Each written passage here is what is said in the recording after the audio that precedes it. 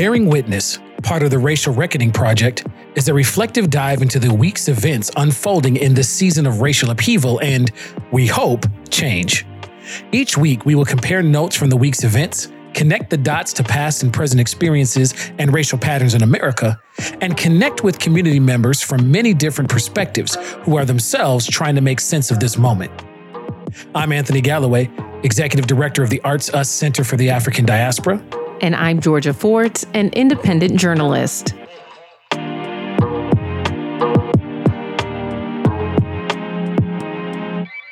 I imagine one of the reasons people cling to their hate so stubbornly is because they sense once hate is gone, they will be forced to deal with the pain. James Baldwin. I could give a lot of James Baldwin quotes this week in particular, when he talks about trying to remember what we believe as well as what they do and cause you to endure does not testify to your inferiority, but to their inhumanity. There are so many different reasons. In a week where we saw somebody drive their car into demonstrators, when we are gearing up for next week's sentencing of Derek Chauvin, as we commemorate the anniversary, the unfortunate and tragic anniversary of Duluth lynchings. There's been a lot that has happened since the last time we were together on Bearing Witness. So, Ms. Georgia, I'm going to kick it over to you quick, just because there's so many things happening that we want to make sure to put in front of us as we engage our conversation and bring in our special guests today. So, Ms. Georgia, catch us back up for the week. Absolutely. On a federal level, we saw Joe Biden sign the bill into law that Juneteenth will now be a federal holiday, and some mixed reviews. Some people very celebratory, other folks saying it is not enough. It's not tangible change. It's not real change. But nonetheless, it is, I think, hopeful to see these conversations surrounding racial reckoning approaching a national level. On the other hand, Minneapolis has again become the epicenter of this movement around police accountability. The only difference between last summer and this summer is it feels like this time the world is not watching. It feels like the world has turned away, that they're tired of hearing this story, even though it's still unfolding right here in our backyard. After nearly 2 weeks of daily protests surrounding the death of Winston Smith, a vehicle drove into a crowd of protesters, killing Deanna Marie. And protests and vigils continued at that space up until recently. The mayor reached out to the governor asking that the National Guard be activated once again. And I found myself as a journalist at somewhat of a pause, because I'm covering these stories, I'm following these stories, and then also I am consuming the national news. And I can't help but ask myself, how are these series of events not making national news? How is it not making national news that we have a Black man who was killed by a federal task force that did not have body camera footage? You have the attorney come out and say that she did not see him with a gun. You have, similar to what happened in Charlottesville, which did make national, if not international news, you have a vehicle drive into a protest, kill a woman. And then now the National Guard is activated. But it has become so commonplace in our country to use the military against our own people here on our own soil. It has become so commonplace that it's no longer newsworthy. And when you internalize that, it makes you reckon with the reality that we might be embarking on or in the middle of some type of civil war. I don't understand how the National Guard can be deployed, be activated, and it not make national news. But that's because this has become so commonplace. Well, as we talk about the historical pattern pieces of this, right, this fits right into that pattern that we see over and over again. And you touch on a couple of them. We I think in an earlier conversation, we are stuck in a place of being sick and tired of Black blood needing to be the sacrifice, needing to be the perverse altar for which our consciousness in the United States seems to be tied to, and wanting to disconnect from that tragic pattern, while at the same time seeing our quote unquote advancement that folks have tried to make for years. The Juneteenth bill, the making Juneteenth a national holiday has been something that has been in the works and on the lips and on the minds of communities for years.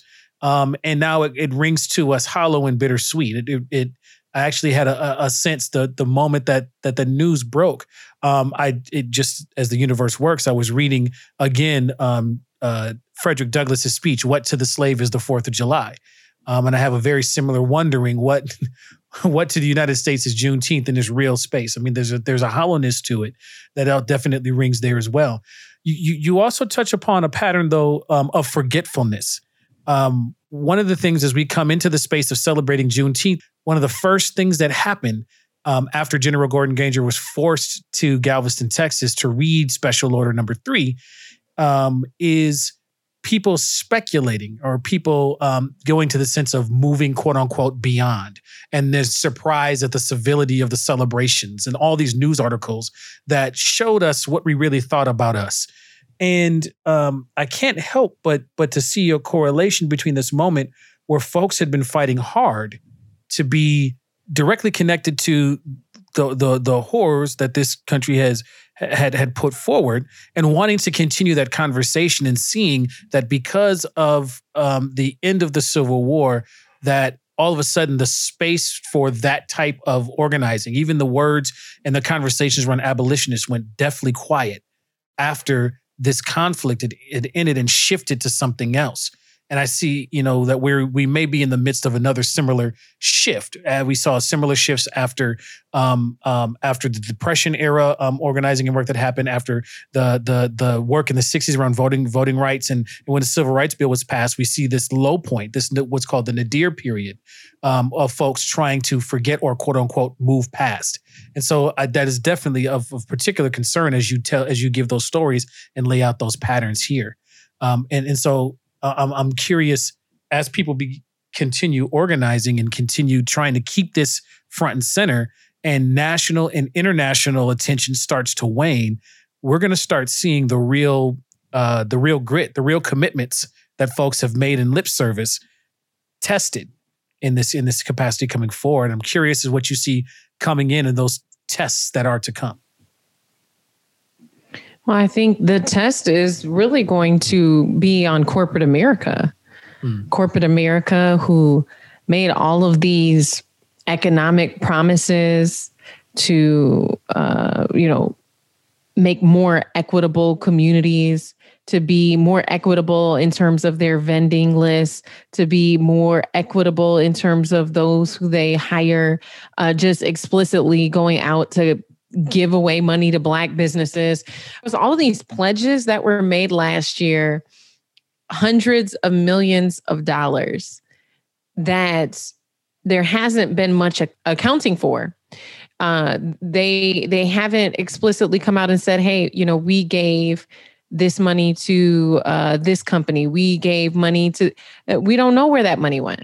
No one is really tracking it. And so I think, and I've started to hear these conversations come up in different spaces where people want to start approaching corporation by corporation and asking them, for this pledge that you made, where did it go? But to your point about lip service, we saw so many statements about racial equity and racial justice last year. And now there's crickets. You're not hearing anything for this community to have endured the murder of George Floyd, then, the fatal shooting of Daunte Wright. Then now here, Winston Smith, you just only show up when there's camera footage. You only show up when it's horrific and it lasts 9 minutes and 29 seconds. So all these different things. But I do think that we're at a turning point. And people are tired, Anthony. People are really tired of coming out and making these demands and getting that lip service. Oh, yes, we're here for you. Things are going to change. I think even about this week when 65,000 physical signatures were delivered to the governor's office. We're more than a year past the murder of George Floyd, and there still hasn't been meaningful legislation passed. So I think people's claims of there being a lot of lip service are very valid. And just to be clear, right now, I saw in your reporting that the National Guard is on standby, quote unquote, in case protests turn violent. But the only violence that we've seen has been on the part of somebody outside of those trying to attack protesters, right? Yeah. And when you think about the way that was diminished even by mainstream media, the fact that there was no investigation done to find out if this man had affiliations to white supremacy groups, Nicholas Cross, who has now been charged with murder and has a $1 million bond. But why didn't mainstream media investigate to find out if he had any affiliations, if there was any signs of text messages or messages in, Signal or any of these underground apps that could point to this being a planned attack? Instead, the very first narrative that came out was that he was driving drunk, which you heard from the person who apprehended him until the police got there that they didn't smell alcohol on his breath. You also, when you look at what he was charged with, can see he was not charged with driving under the influence. He was initially charged with vehicular homicide, driving after suspension, and giving police false information. And of those three charges, the one charge that was upgraded was the homicide charge, which was upgraded to murder. But so, acknowledge the fact that diminishes and minimizes the violence that he caused. To just write it off and say, oh, it was just a total accident. He was drunk, he has mental health issues, fell asleep behind the wheel. When in fact, there's no evidence at this point that he was actually drinking. And so that, again, calling out those patterns, how we minimize the violence, how we minimize when it suits a narrative that doesn't address the issues of marginalized communities. I mean, we see the pattern over and over again. I think one of the things in your coverage, even of the organizing and even the press conference that was given, where the signatures were handed over to the governor, we are in the space of the real test. Not just, as we talked about earlier, that other Frederick Douglass quote, that the doing wrong by choice and right by necessity. We're in a test space now, seeing what happens when the necessity of your political position, the necessity of being on quote unquote publicly on the right side. Now we have the test of what's going to be done with the real work on the ground. And it's a test that harkens us all the way back to our first episode, Watch Night Service. Watching what's going to happen, our age-old practice for multi-generational African Americans with a history through captivity in the United States, having to constantly be in a space of doing our work, taking care of ourselves, doing it brilliantly, and working our behinds off to do that, and while bringing in generations, while also watching and waiting, and in this space.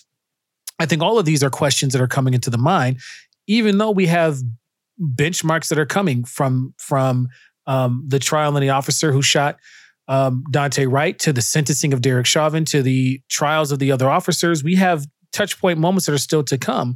And I think a looming question that definitely is on my mind is how much are we willing to stick and bear witness? Or are we going to take the breath that turns into a weight that becomes the weight that drowns us in our own well?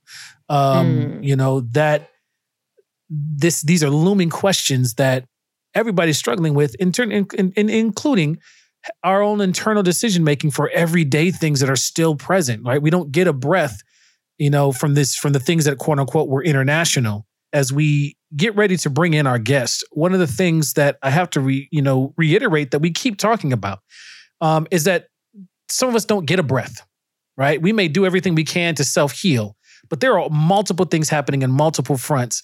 And we have to simultaneously keep attention and focus on the things that matter on our federal level, to our local level, to our internal community levels. And all of those are all happening at the same time. But one thing that is true, and that has been true and borne out throughout our history, is we are definitely, for all marginalized communities, from our indigenous brothers and sisters, our Latinx brothers and sisters, to our Black and brown community spaces, we can walk and chew gum at the same time. In fact, we can walk, chew gum, raise next generations, create amazing music that gets stolen, and we have to innovate even more beyond that to do even more. If one thing that we have proven is that we can do multiple things at once. And so I want to underscore that. As we Ms. George, I got one more question before we bring in our guests. As we get ready for some of the coming decisions, and you are watching some of the mobilizing that's happening on legal battles fronts, on these multiple multiple spaces, and you even made it to Tulsa to cover that story, and let alone up to Duluth and some of the story that you broke with the police chief who's a descendant of the woman who made the accusation, right? It was his great aunt or something like that, who made the accusation in the Duluth lynchings. What are some of the through lines for how folks are coping with the moment, and organizing in multiple levels, just because you see it? Well, I would say that there are some people who are coping, and I'd say that there are some people who are not. We're at this point now where this movement has been happening right here in our home for over a year. And some folks who have been so persistent that they have started to get in a rhythm and a habit of neglecting their self. And that is their sacrifice that they're making to move and advance this forward. And so on the other hand, you have people like Dr. Joy Lewis, Resmaa Menakem, and there's so many other healers who are in community and who are actively reaching out and trying to equip people with the knowledge to self-identify when they're not coping, and to remind them of the things that we have free access to. You can get up and turn on music and dance anytime, and it doesn't cost you anything. You can go outside barefoot and feel the soil, the earth on the bottom of your feet, and that is a form of healing. There's so many different things that we have access to: movement, journaling, rest, the release of just crying, and communicating to your support system that you need help. And so I think we're seeing healers who are coming into community very intentionally in spaces that have high stress, and sharing that information. But at the same rate, I think that we're seeing a lot of people who are not. I think it's a great time to bring in our guest, who is no stranger to holding space for all the levels and reasons that you have just described. Tish Jones is the executive director of True Art Speaks, and you've seen her involved in many different projects all around, but one that I have found a special place in my heart for is the Village Project that is being coordinated as a Black healing space, and I'm so thrilled to get to participate again for that, and the amazing work that this sister has done in community to hold space for many different folks. So welcome to Bearing Witness, Tish. Give thanks. Glad to be here. So you heard me and Miss Georgia kind of recapping what's happened throughout the week. And so the first thing that we always do is give a chance for our guests to kind of respond to what you heard us talking about and what's coming up for you as you listen to some of that recap throughout the week. The first thing that comes to my mind is the readiness to provide a reason for harm enacted by persons of European descent against non-European folk in community, right? So the phrase visibly drunk has come up. I don't know what it means to be visibly drunk. You know what I mean? I've not I just have not heard that before. Typically, you have to go through some sort of test to figure out whether or not a person is actually inebriated. But that phrase has been being tossed around. I also, speculation around mental health is a really interesting thing. So white folks get afforded reason before many other folk are afforded reason, and without any proof or any merit. And that is the first thing that came to my mind when just hearing about Nicholas Cross and, this unfortunate, really, it is an unfortunate situation because a woman lost her life and other people were injured, right? And yeah, I think that's something that we need to address. Like, we really need to address the pattern of that, the history of that, the ways in which that is a consistent violence that is enacted upon our community and other BIPOC community members, in terms of the ways in which we're forced to try to empathize with folks who cause harm. And whether drunk or not, that doesn't speak to a person's intention, right? So there's a way in which something is being excused before being investigated. And I think that,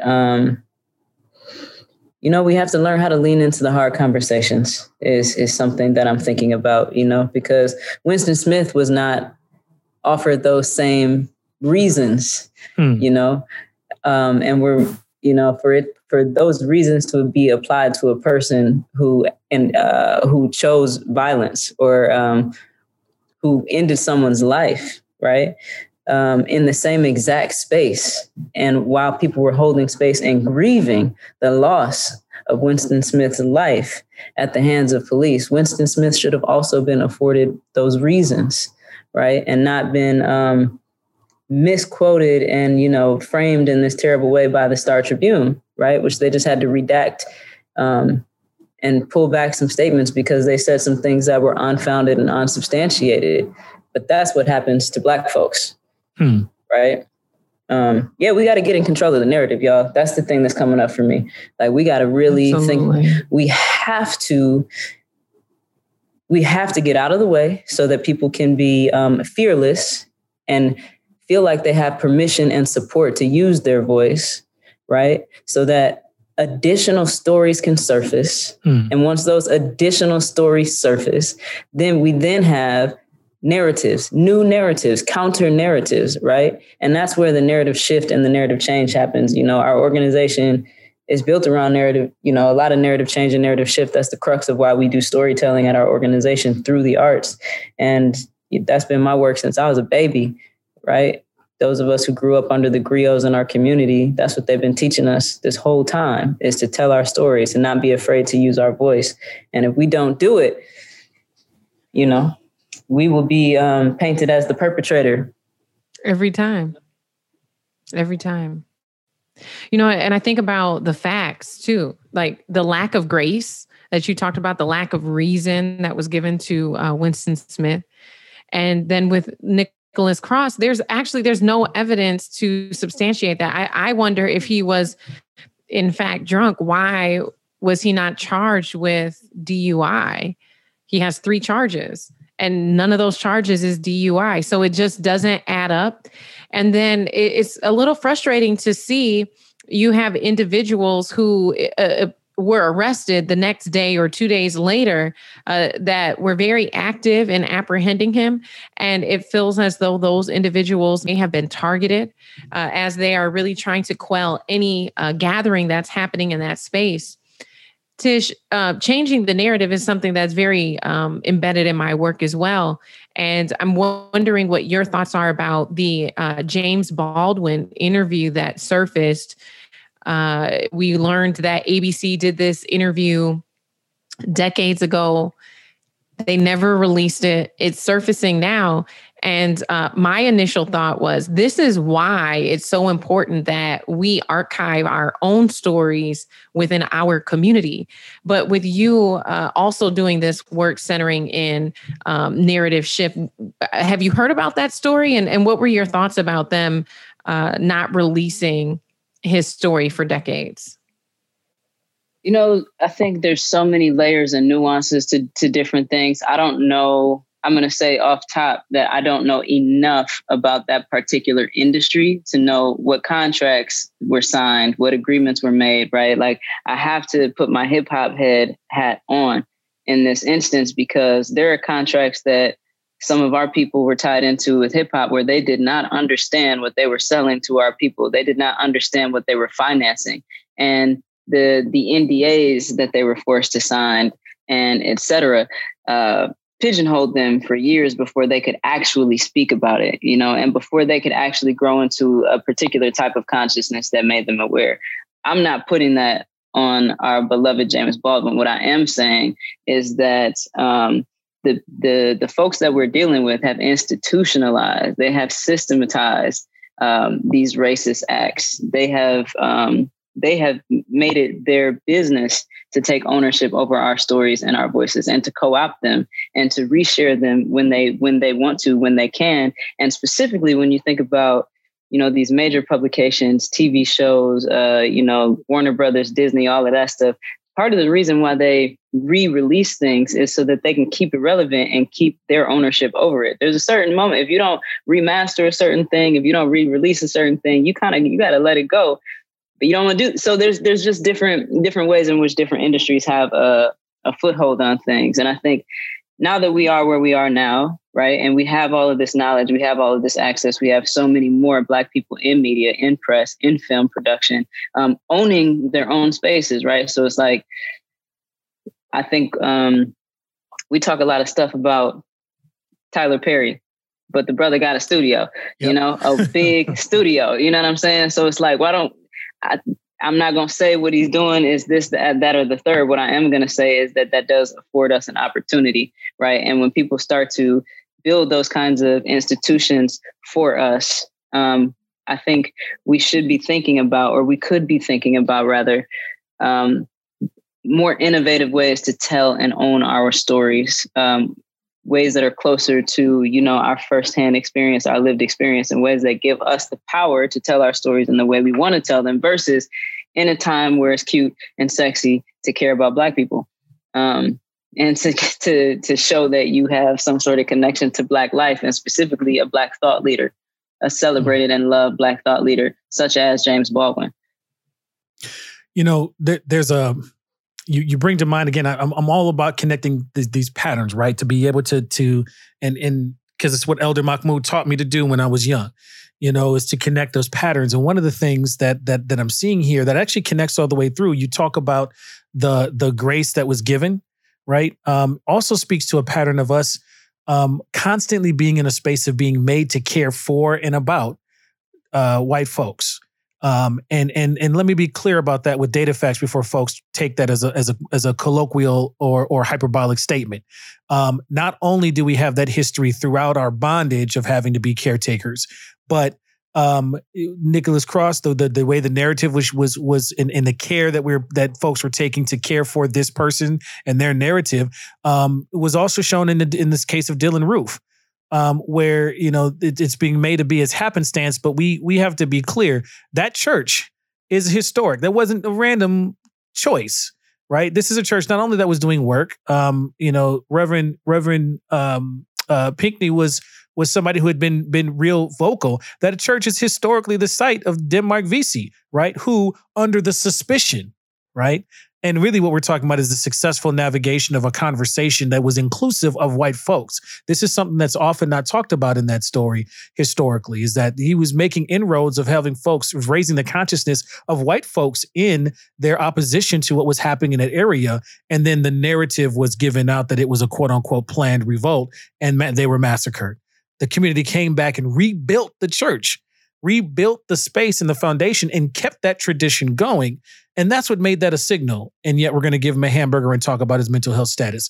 The fact that Tamir Rice is called a young man and the shooter in the Colorado, the Batman shooter was called a troubled young man. We are constantly in the space of pattern and care for folks. This is not new. And so, I think it's important to bring that forward.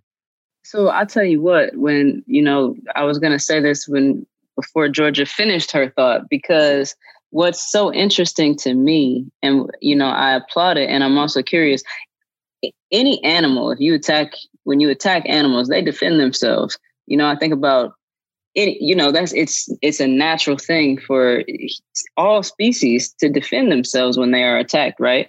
And it's so interesting to me, the way that Black people show grace, and the fact that Black people we are not even permitted to be enraged. We're not permitted to keep our own bodies safe. That's an interesting thing for me, right? And to your point, in these patterns, the other pattern is how graceful we are and we protect these folks. That man was apprehended. He was held. The gentleman who drove his semi truck through a protest was protected by Black people and held until the police came and apprehended him. He could have killed so many people by driving that semi truck onto that closed freeway, somehow, some way, jeopardizing all of those people's lives. But he was held until the quote unquote authorities arrived, right? Which is the same thing that just happened with Nicholas Cross. We have a pattern of even stifling what is natural to anyone and everyone else. That's not new, and not even on a local level. Every other species that exists on this planet, because with the experience that we have, we know we don't have that right. We can't protect ourselves. We can't protect our young. We can't protect one another. And we have to keep this white person or this person who's threatening our lives. We have to keep them alive, because otherwise the narrative gets flipped really, really quickly, right? Especially when we're applying grace already for attackers, for perpetrators. They're already, because of their skin complexion, and because of our skin complexion, because really it doesn't matter. As long as they're not Black, whatever their skin, whatever they are, we are the aggressor. We are the perpetrator in any situation, even when we are defending our lives. If the other person is not Black, because of anti-Blackness. Anti-Blackness is so rampant in every community. That's all that is needed, right? So I'm like, that's a pattern for me where I'm thankful to Black people and I'm thankful for Black people, because they keep showing the world how graceful we are, how generous we are, how loving we are, that we are not on attack mode. We're like, hey, you're wrong. Let's pray for justice. Let's hope for justice. We're going to wait until the police arrive, because the system, you just drove your car into the protest. You are obviously wrong. People are hit, injured, and then the next day somebody passed away. So we know we're going to receive justice this time, and not a single headline has given us a peak of justice. Not one. As you process everything that our community has endured over the last year and a half, how do you see this? If this is put in a time capsule and we look back on this in terms of history, like how would you describe the era, the moment that we're in? My mind has been sitting with Octavia Butler, because I don't know why we think we're not in every moment we've ever been in. I don't think we're outside of every other moment that we have been in before. There is no time capsule on this to me. It looks different. And because it looks different, people are kind of hopeful that I don't understand. The rate at which they're killing us, the rate at which they're weaponized against us. Jamar Clark's killer was out there with a gun in his hand. So how are we not where we were 5 years ago? Because he's standing right there with the gun over Black people. So yeah, I don't have a time capsule on this. You know what I mean? I feel like I am curious. It's sad to say, but I'm gonna say it. I'm waiting for Nat Turner. I'm waiting for Harriet Tubman. I'm wondering who of us are these folks, because something has got to give, and it ain't the other side. The other side ain't giving. This you just blew my mind, and it happens often when I talk to you. So let me just name that as a pattern that I actually enjoy. But there's something to our ancestral practice, simultaneous spot, no time. I just want to repeat these words back. I don't have a time capsule on this. I don't know that we're not simultaneously in these spaces and consistency at the same time, which actually tracks to our guiding cultural ethos throughout generations of African thought and philosophy. So that just got my theological brain just swimming right now. But also your reference to Octavia Butler, and the first thing that comes to my mind is Kindred. So I don't know if it's directed there, but she has so many writings. But even in that space, being forced in a position to go back through time to care for an abuser in order for your existence to remain, and constantly fight to get back home to a white spouse. Like that kind of question raising, folks. I mean, Octavia Butler's deep. Huge plug to read. Amazing author, Octavia Butler, futurist, Afrofuturist, philosopher, prophet, prophetic. But so that's where my question comes to. If we're going to look at all the patterns, both the negative and just all the patterns, because I don't want to put the false binary on it, right? But if we're looking at all the patterns, there is also the pattern of the prophetic voice that comes forward. All the folks that you name began with prophetic voice. Harriet spoke a prophetic vision about what is to come before the activity that she undertook to undermine this horrible institution. Nat Turner spoke of a prophetic voice. We can't forget the pastoral philosophy that undergirds Nat Turner's space of prophetically speaking about a space of what could be. We gotta think about John Brown's prophetic voice. Right? Spoke a prophetic vision of the world as it should be, that precedes the action that needs to be taken to get to that space.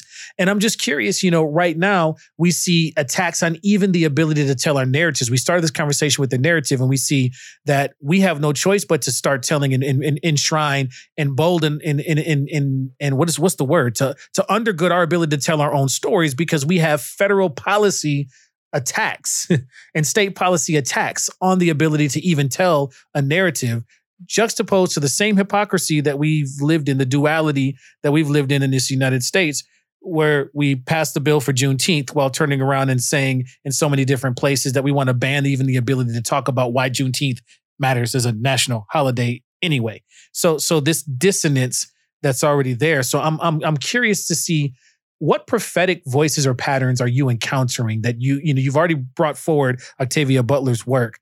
I'm curious about your prophetic voice about the world you wish to see and what that looks like for you.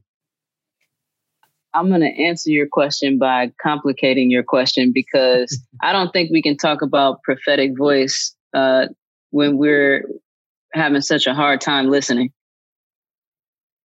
I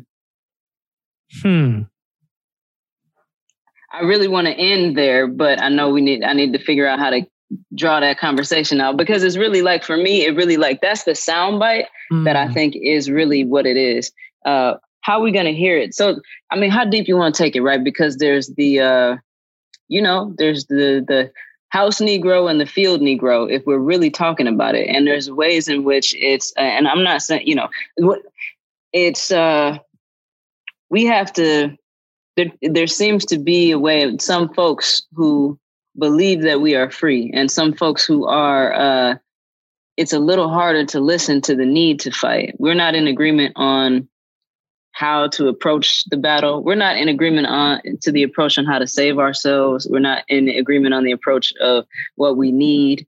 We're not. So it's hard for me to figure out how we're discerning a voice in the middle of having so many different ways of listening and hearing and receiving a message, right? And then a varying idea of freedom, because we've been poisoned for so long. For some folks, freedom is a lot of money and assimilating into this capitalistic system, right? I'm not saying either of those things is right or wrong. For some folks, it's, you know what, let's just move back to the farmland and raise our food, as toxin free as possible. The earth is polluted. I don't know how that works out, but, let's move out to the rural area now and do that. They can have the cities back. To some folks, it's let's bear arms. And if it comes down to it, clack, clack, it comes down to it. Right. I think we all have these different ideas of how to do the thing. So I'm curious about a prophetic voice. I think another thing that the institution has done really well is make activism sexy. So the prophetic voice is selling Cadillac cars. Yep, I said it. The prophetic voice is hopping out of Cadillac trucks on major television talking about how they always wanted to be an activist. So now, something we've never had before, we have an activist selling the babies a dream of how from a young age, the career, I've never imagined in the world that we would be talking about career activism, especially when activists, Black activists, go missing. They die in burning cars, but we have well-known and touring activists hopping out of Cadillac trucks on TV, glamorizing activism and the desire to be an activist as a career that will result in possibly you owning a Cadillac truck. So I don't know what the prophetic voice sounds like when you're competing with all these other voices, and it's hard to hear what the revolution sounds like. That's so complex. And in covering specifically the city coming in to try and, as they said, reconnect 38th in Chicago, I, as a journalist, was looking for both sides of the story and quickly realized that there were three. And there wasn't a lot of conversation about this because the first day when the city came in to really try to reopen the intersection where George Floyd took his last breath, that day was also the same day that Winston Smith was killed. And I never got a chance to go back and look at the way mainstream media covered that story, because usually mainstream media really prides themselves in telling both sides. But on that day, there was not two sides. There was three sides. And the reason why I think about that after what Tish said is because there was a group that was pushed forward to represent the Black community.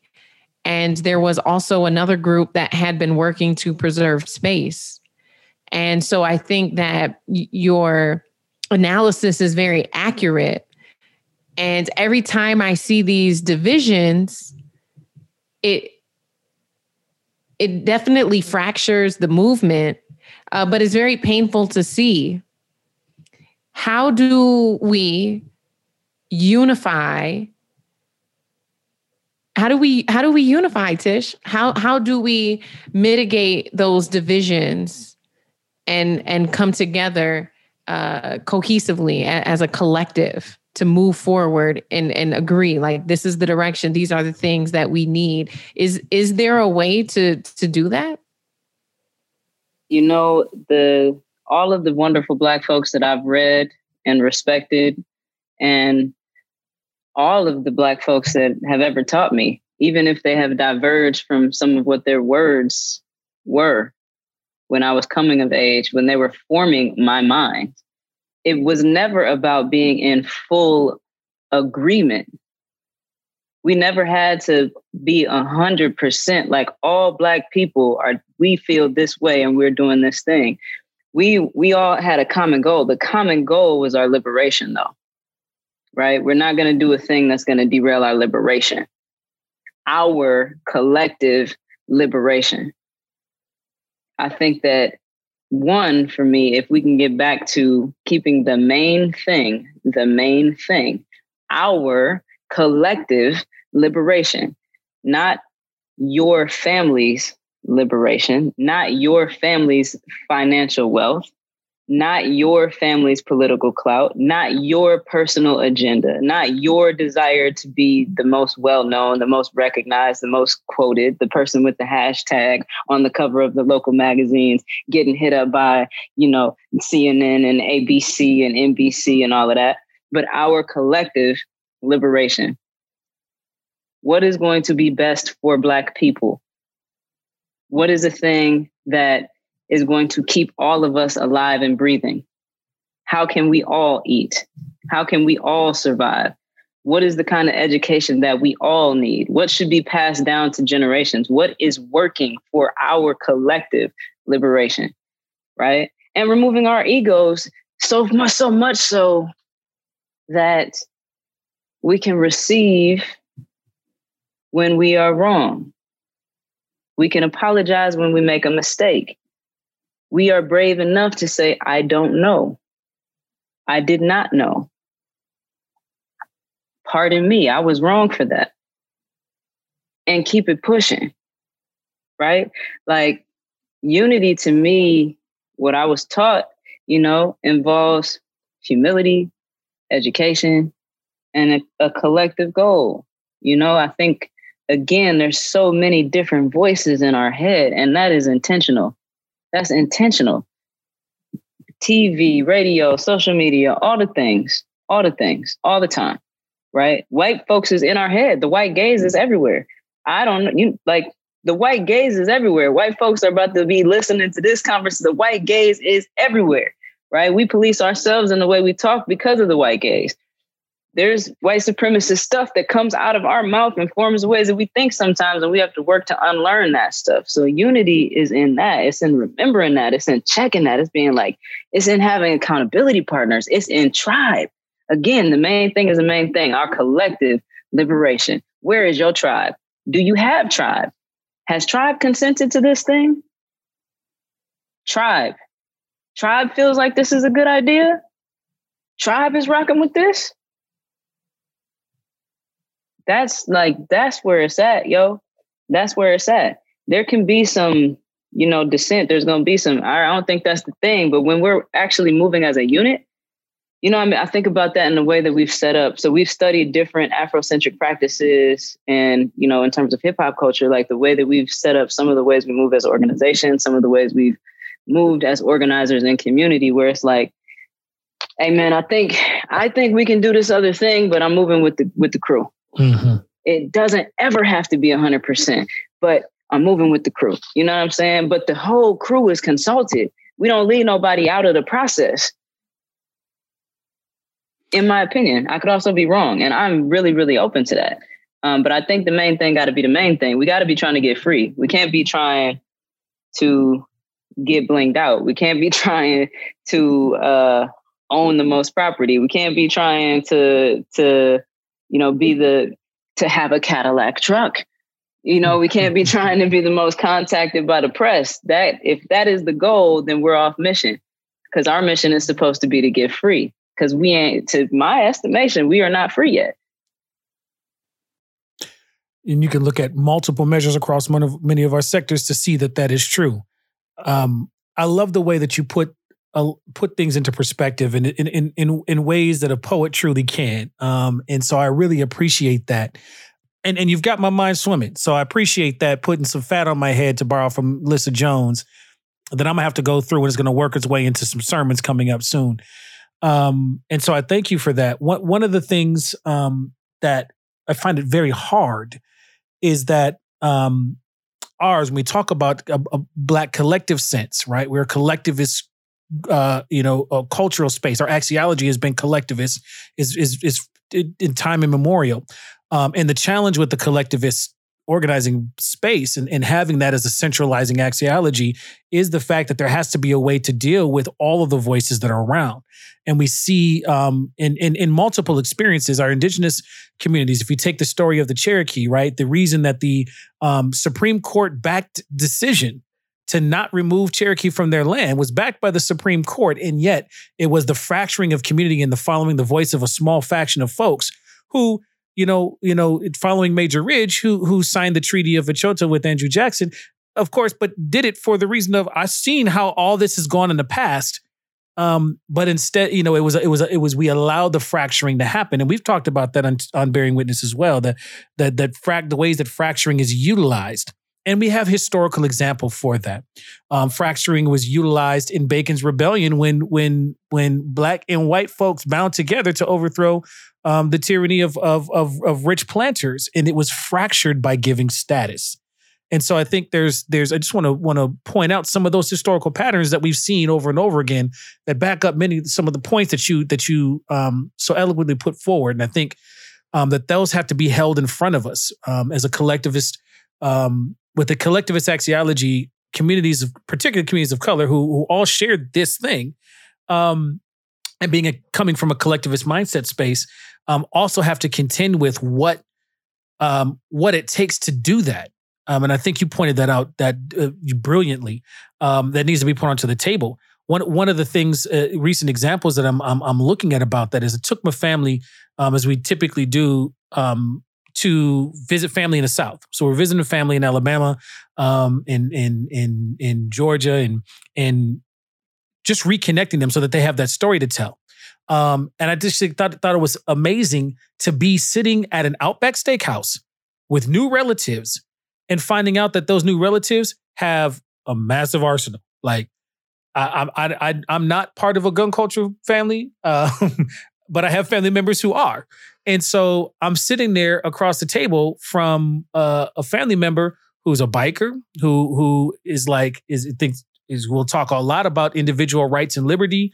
And we have very different political organizing views about the world. And it was fascinating to be able to just sit in love across from that family member.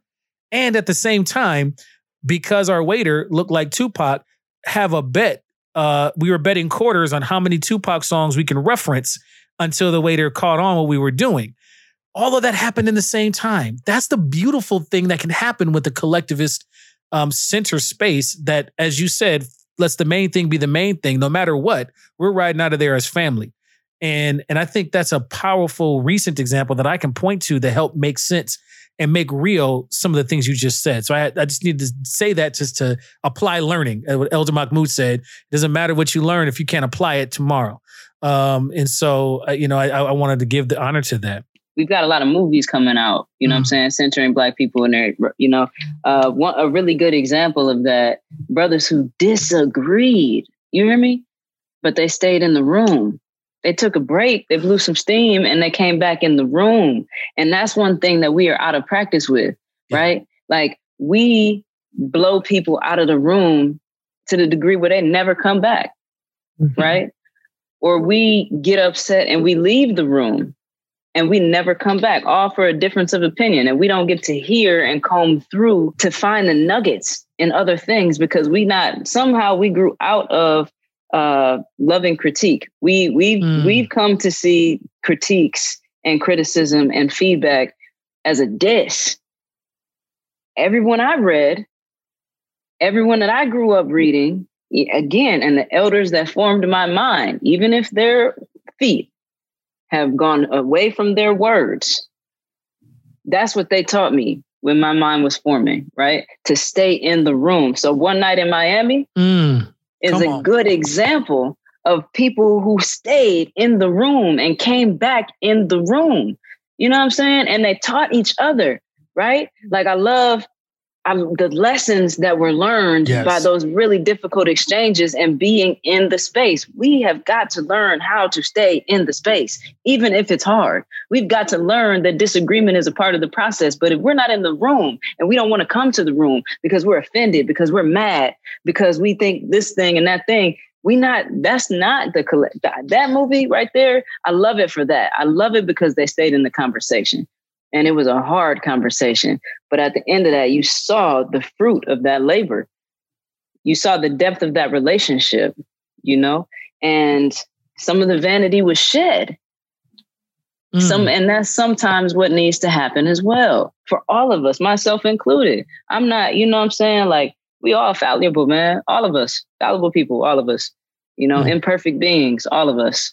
So it ain't that one person's way is the right way. And when we're in the room with other people whom we remember that we love and respect and that we should love and respect. And in this instance, I will say should, because I do believe that love is gotta be the root of the practice. It's gotta be the pedagogy. It's gotta be the spiritual center that you're moving is for me, right? But that's an act of love to tough it out. That sounds real prophetic to me. Yes. Yes. I mean, you got there. Nah, man, we got there together. Collectively.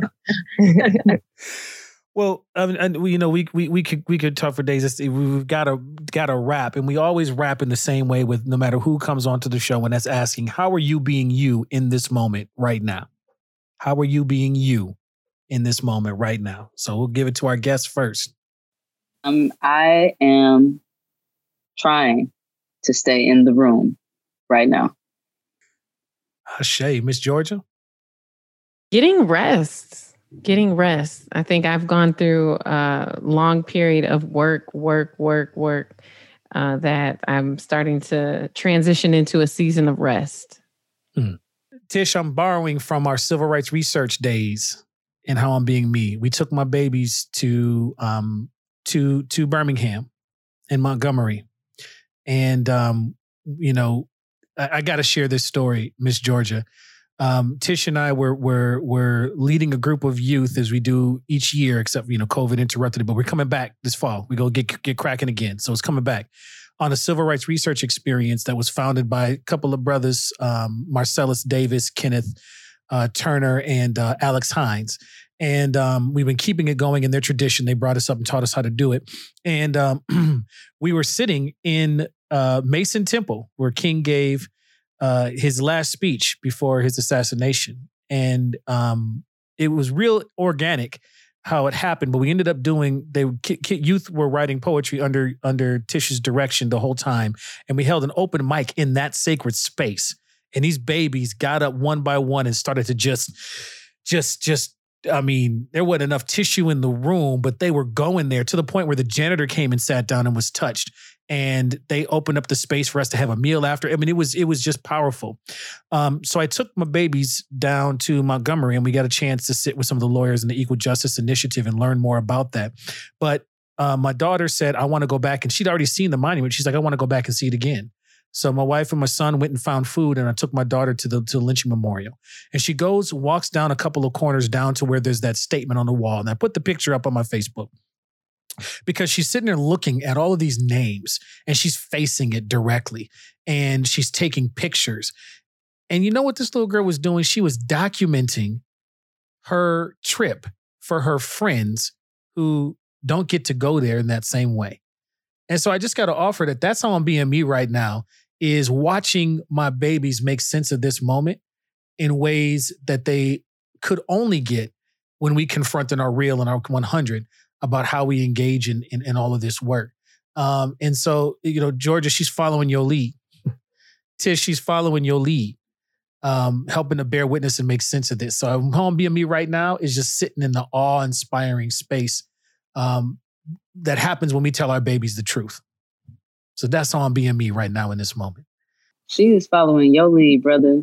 She is giving that knowledge and that history to others, brother. That is what you do. That is what you have done. And you do it so well, with so much love and so much grace. Yeah, that's a beautiful story. Thank you for sharing that. Ashe. Absolutely. And I can't wait till we can get back in them trenches and see and get more babies down there and that experience. This has been amazing, eye-opening. I hope that anybody who's listening here understands that the collective and the many voices that are important and powerful that are needed for that type of collective. Oh man, I'm sorry. That's going to preach a long way. So I'll make sure to cite you, Tish. But I'll pass it over to you, Miss Georgia. This has been Bearing Witness. I want to thank our guest, Tish Jones, Executive Director of True Art Speaks. And I want to thank you, Miss Georgia, independent journalist who's been documenting this movement and helping us to bear witness as only you can. So I'm going to kick it over to you to end this like we do every week. In the words of Dr. Joy Lewis, may the revolution be healing. This is Bearing Witness. This has been Bearing Witness with Anthony in Georgia, a part of the racial reckoning project, The Arc of Justice, a journalism project created and supported by Ampers, Diverse Radio for Minnesota's communities, KMOJ Radio, and the Minnesota Humanities Center with support from the Minnesota Arts and Cultural Heritage Fund.